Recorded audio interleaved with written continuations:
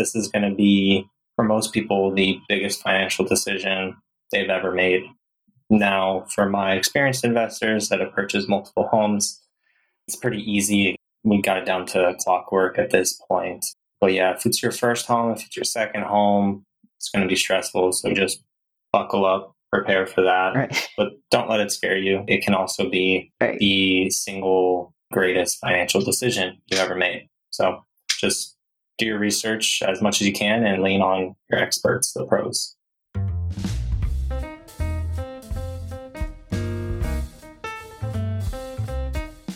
Hello, everyone. Welcome back to Adulting 101 with Caspi Bias. I'm your host, Caspi Bias. Today, we are finishing our conversation about how to buy a house. We have covered the bases, from getting started to looking at a house in person, to what all happens when you decide to further inspect the house before purchasing it, and negotiating. Now, we are getting into detail on the last steps of home ownership, the final steps as far as purchasing a property. We're even going to throw in some additional tips for those who are interested in the real estate investing process to build generational wealth. As for my guest for today, we have Brenden Mitchum. Brenden Mitchum is a marine scientist turned real estate agent and investor located in Georgia. Tune in for more, and be sure to listen to the previous 2 episodes if you haven't already to get the full scope of how to find and buy your own property. Let's wrap up our conversation. If you haven't already, check out the new Adulting 101 with Caspi Bias animated series. There, you can review a few of the captivating moments from each episode in animated form. Check out the show notes for a link to the series. Also, consider supporting the show by becoming a patron. In addition to helping the podcast out, you'll get exclusive access to sneak peeks to upcoming episodes, bonus audio content, audio archives, a shout out by name on an upcoming episode, and more. Check out the show notes for more information. So we're getting near that ending or that final step as far as purchasing a house. Now, I personally haven't been at this step, or I haven't been past due diligence. Would you be able to explain, Brenden, what specifically happens after due diligence? What the final steps are as far as purchasing a property? Yeah, so surprisingly for us, there's actually a lot of stuff that happened after due diligence, a lot of stress, and it's all centered around the loan, right? It's making sure the appraisal comes in on time. You're generally going to have an appraisal contingency, which means that within X days, you need the appraisal back so that if it comes in low, you can renegotiate the purchase price. If the appraisal comes back after that X days, you're out of luck. You either pay the difference or you drop the deal and lose your earnest money. You can ask the seller to meet you halfway, but most sellers aren't going to do that unless they really just want to close on the property. It happens. So you're going to have some more contingencies. You're going to have that contingency. You might have a financing contingency that's just a general, hey, if I'm not able to get this loan, maybe you lose your job and you can no longer get the loan. During that contingency, you're able to terminate and receive your earnest money back. It's really all going to be centered around the loan. So you're going to be talking to your lender a lot, making sure that they're moving along on time, making sure they're going to be able to close on time, making sure there's no surprises. There's going to be surprises. There's absolutely going to be surprises. We had plenty of them. And it just depends on the loan product too. If you're cash, then like really after due diligence, there's not much else. Just wait until closing, make sure the closing attorney gets title back, everything's clean, and then you wire the money and sign the closing docs. So really it's just with the loan that there's still quite a bit of work and surprises left. Yes, I've heard a little bit about the overall process afterward, how it's basically a lot of signing. How are you talking about appraisal as well? Making sure that the price that the house was actually listed for, that's actually its correct value. And if it's not, if it's less than that, then there has to be a whole negotiation with that because the lender's not willing to offer you that amount of money that you may have said that you would give the seller if you decide to move forward on the house. There are overall mixed reviews on whether or not buying a house is actually a good investment, because there are certain things such as taxes, maintenance, like a roof or something breaks over time. What are your thoughts on this argument? It depends. If you are buying a house just to live in it, unless you're like renting out a portion of it or you're doing a live-in flip, anything investment related. If you're just living in a house, it's not an investment. Don't think of it as an investment. Try to purchase a house that's in an area that's going to appreciate so that it's maybe less of a liability at the end of the day. But financially speaking, it's not an investment. If you are buying a house as an actual rental property, you got to do a lot of research. It's not an easy thing. You need to understand how to analyze a property to determine if you're going to cash flow or not. You could totally miss a really major thing like a roof, and then your cash flow goes from $200 a month to negative for the next 3 years because you had to replace a roof. Keep that in mind. You're cash flowing. Okay, cool. I make you $200 a month on this property. You have to replace the roof. That goes away for a very long time unless you have a buffer, unless you've already accounted for having a roof. You've already set aside a certain percentage every month. And now you either already have that accumulated, maybe you have $8,000 that you've been setting aside and you can put it into a new roof, or you're going to pay that roof off in the future by continuing to set aside money. So it really just depends on your strategy. I don't love single family home investing because I don't think there's enough cash flow to make up for these huge CapEx events. I actually prefer, if I'm going to do single family homes, I would do co-living spaces where you rent by the bedroom because cash flow is higher. That's actually what my investors all invest in. We purchase co-living properties here in Atlanta.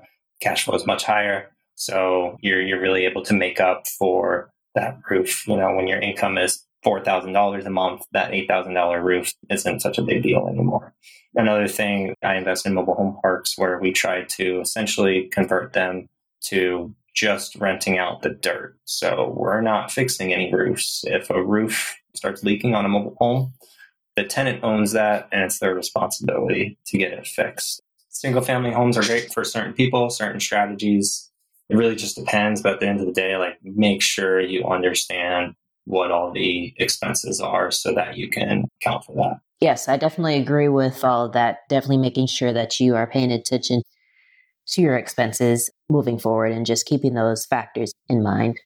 So with that, Brenden, I'd like to go a little bit more into the steps of when it comes to investing. So house hacking, we had mentioned this previously before. It's becoming very popular these days as far as bringing in, for example, like a single family house. If you're to buy a single family property, you bring in some tenants that could work as roommates, rent out some rooms in order to bring in some additional cash flow or some additional income. So that's a great way to further build wealth. Do you have any other tips or points as far as house hacking in general and how it can help with someone keeping their property? Definitely read The House Hacking Strategy by Craig Curlup. That's a good place to start. Read some posts on BiggerPockets about it, watch some videos, do your research on it, and really understand the strategy itself, but then understand that you are going to be a landlord. This is a rental property. You need to know how to screen tenants. So read a book on property management. That's going to be key. And try to nail down your criteria, right? So it's different for everybody, especially with house hacking. Keep in mind that you are essentially having someone pay for you to live somewhere. So you're no longer paying rent. So make sure you're including in your calculations the money you save by not paying rent. And maybe you just want to live for free. That means, you don't have to pay rent, mortgage, nothing like that.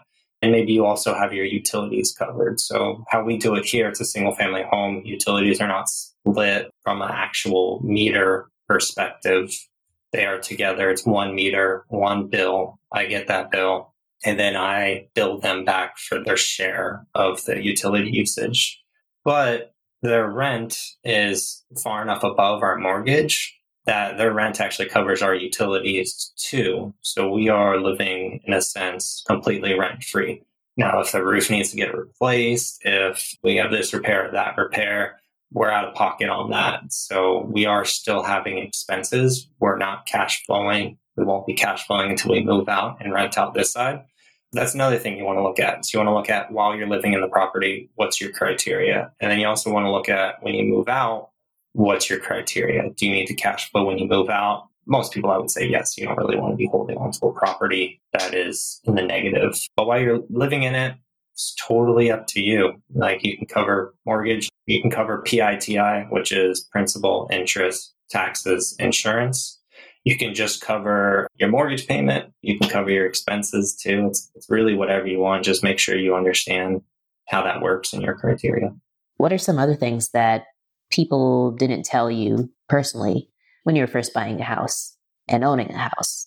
One thing people didn't really tell me is that no matter how much research you do, you're never going to be 100% ready. You're never going to know everything. And you can actually really handicap yourself financially if you try to wait until you know everything. So research as much as you can, have a pretty good working knowledge on the subject, but lean on the experts. Don't think you know more than you do. Like that can be just as dangerous as not knowing anything, is like thinking more than you do. So just make sure that you do enough research to be able to communicate with the experts and run your analyses, but don't overestimate how much you know. Just be prepared to learn a lot more and honestly struggle and have lots of mistakes. And that's really the only way to eventually be successful. It's not going to be easy. I would definitely agree with that. You are going to make mistakes within this process, but that's perfectly fine. This is a learning opportunity, a learning experience, and a pretty big one. But you're able to learn a lot through looking for a house, trying to buy a house. It really is very helpful, not only toward buying properties in the future, but also just knowing exactly what you should look out for versus not look out for. So if you want to further build your wealth or generational wealth, this is definitely a step that you should consider. Do your research and learn from there. But even though I know select pieces here and there after due diligence, bringing in lawyers to help you sign the papers and everything, one thing I do know is that there's more stress involved with that process. The whole process of buying a house in general is stressful, and in my personal opinion. It's like I remember the first property and other properties as well that I've looked into. If I were to go under contract with them and start that due diligence process, I remember like people would be like, "Oh, congratulations, you started the process. This is awesome." And in the back burner or in my head, I'm just like, I'm hyperventilating right now. I'm nervous because I might actually have to spend this amount of money in the future and stuff may go wrong. And oh my gosh. And what if I invest in a bad house? Like, this is a lot of money, da da da. So it's a lot of tense moments throughout the overall process is something that I would say. So I would definitely agree with that. Can be very stressful, not only after due diligence, but during due diligence too. Yeah, and it should be stressful. This is going to be, for most people, the biggest financial decision they've ever made. Now, for my experienced investors that have purchased multiple homes, it's pretty easy. We got it down to clockwork at this point. But yeah, if it's your first home, if it's your second home, it's going to be stressful. So just buckle up, prepare for that. Right. But don't let it scare you. It can also be the single greatest financial decision you ever made. So just do your research as much as you can and lean on your experts, the pros. Right, exactly. Yes, they're there to help you. So even though you're going to be like, I don't know what I'm doing. Am I making the right decision? What's happening? They're definitely there to help you along every step of the way. Yeah, and keep that in mind. They are not as invested as you, which is a good and bad thing. Use that to your advantage. Understand that they're not as invested in you, so they're not going to be as emotional as you. So if you're feeling very emotional about the decision, get the expert opinion. They're not emotionally invested. At the same time, they're not spending tens of thousands of dollars on this investment. So if you really feel a gut reaction, it's not the right move on. There's always going to be another house. Well, thank you again, Brenden. That wraps up today's conversation, everyone. Thank you for tuning in. Thank you, Brenden, for coming onto the show. Of course, Kathy. Thank you so much for having me. And thanks to the listeners. I hope you all got at least some little tidbit or nugget. Just remember, you have the time. If you're sitting here taking the time to listen to this podcast, you can listen to other podcasts. You can listen to stuff specifically on real estate investing. You don't need to sit down and read 500-page book in a couple weeks, but learn where you can, invest your time wisely. Brenden, thank you so much for coming on to Adulting 101 with Cast Be Bias. And as always, thank you, audience, for listening. I'd like to hear from you all as we continue with Season 3. What do you want to chat about? Who do you want me to bring onto the show? Feel free to reach out at castblbias@gmail.com. Adulting 101 with Cast Be Bias is a production of C Bias Productions, LLC. For more episodes of Adulting 101 with Cast Be Bias, visit Amazon Music, Apple Podcasts, Spotify, or wherever you listen to your favorite shows.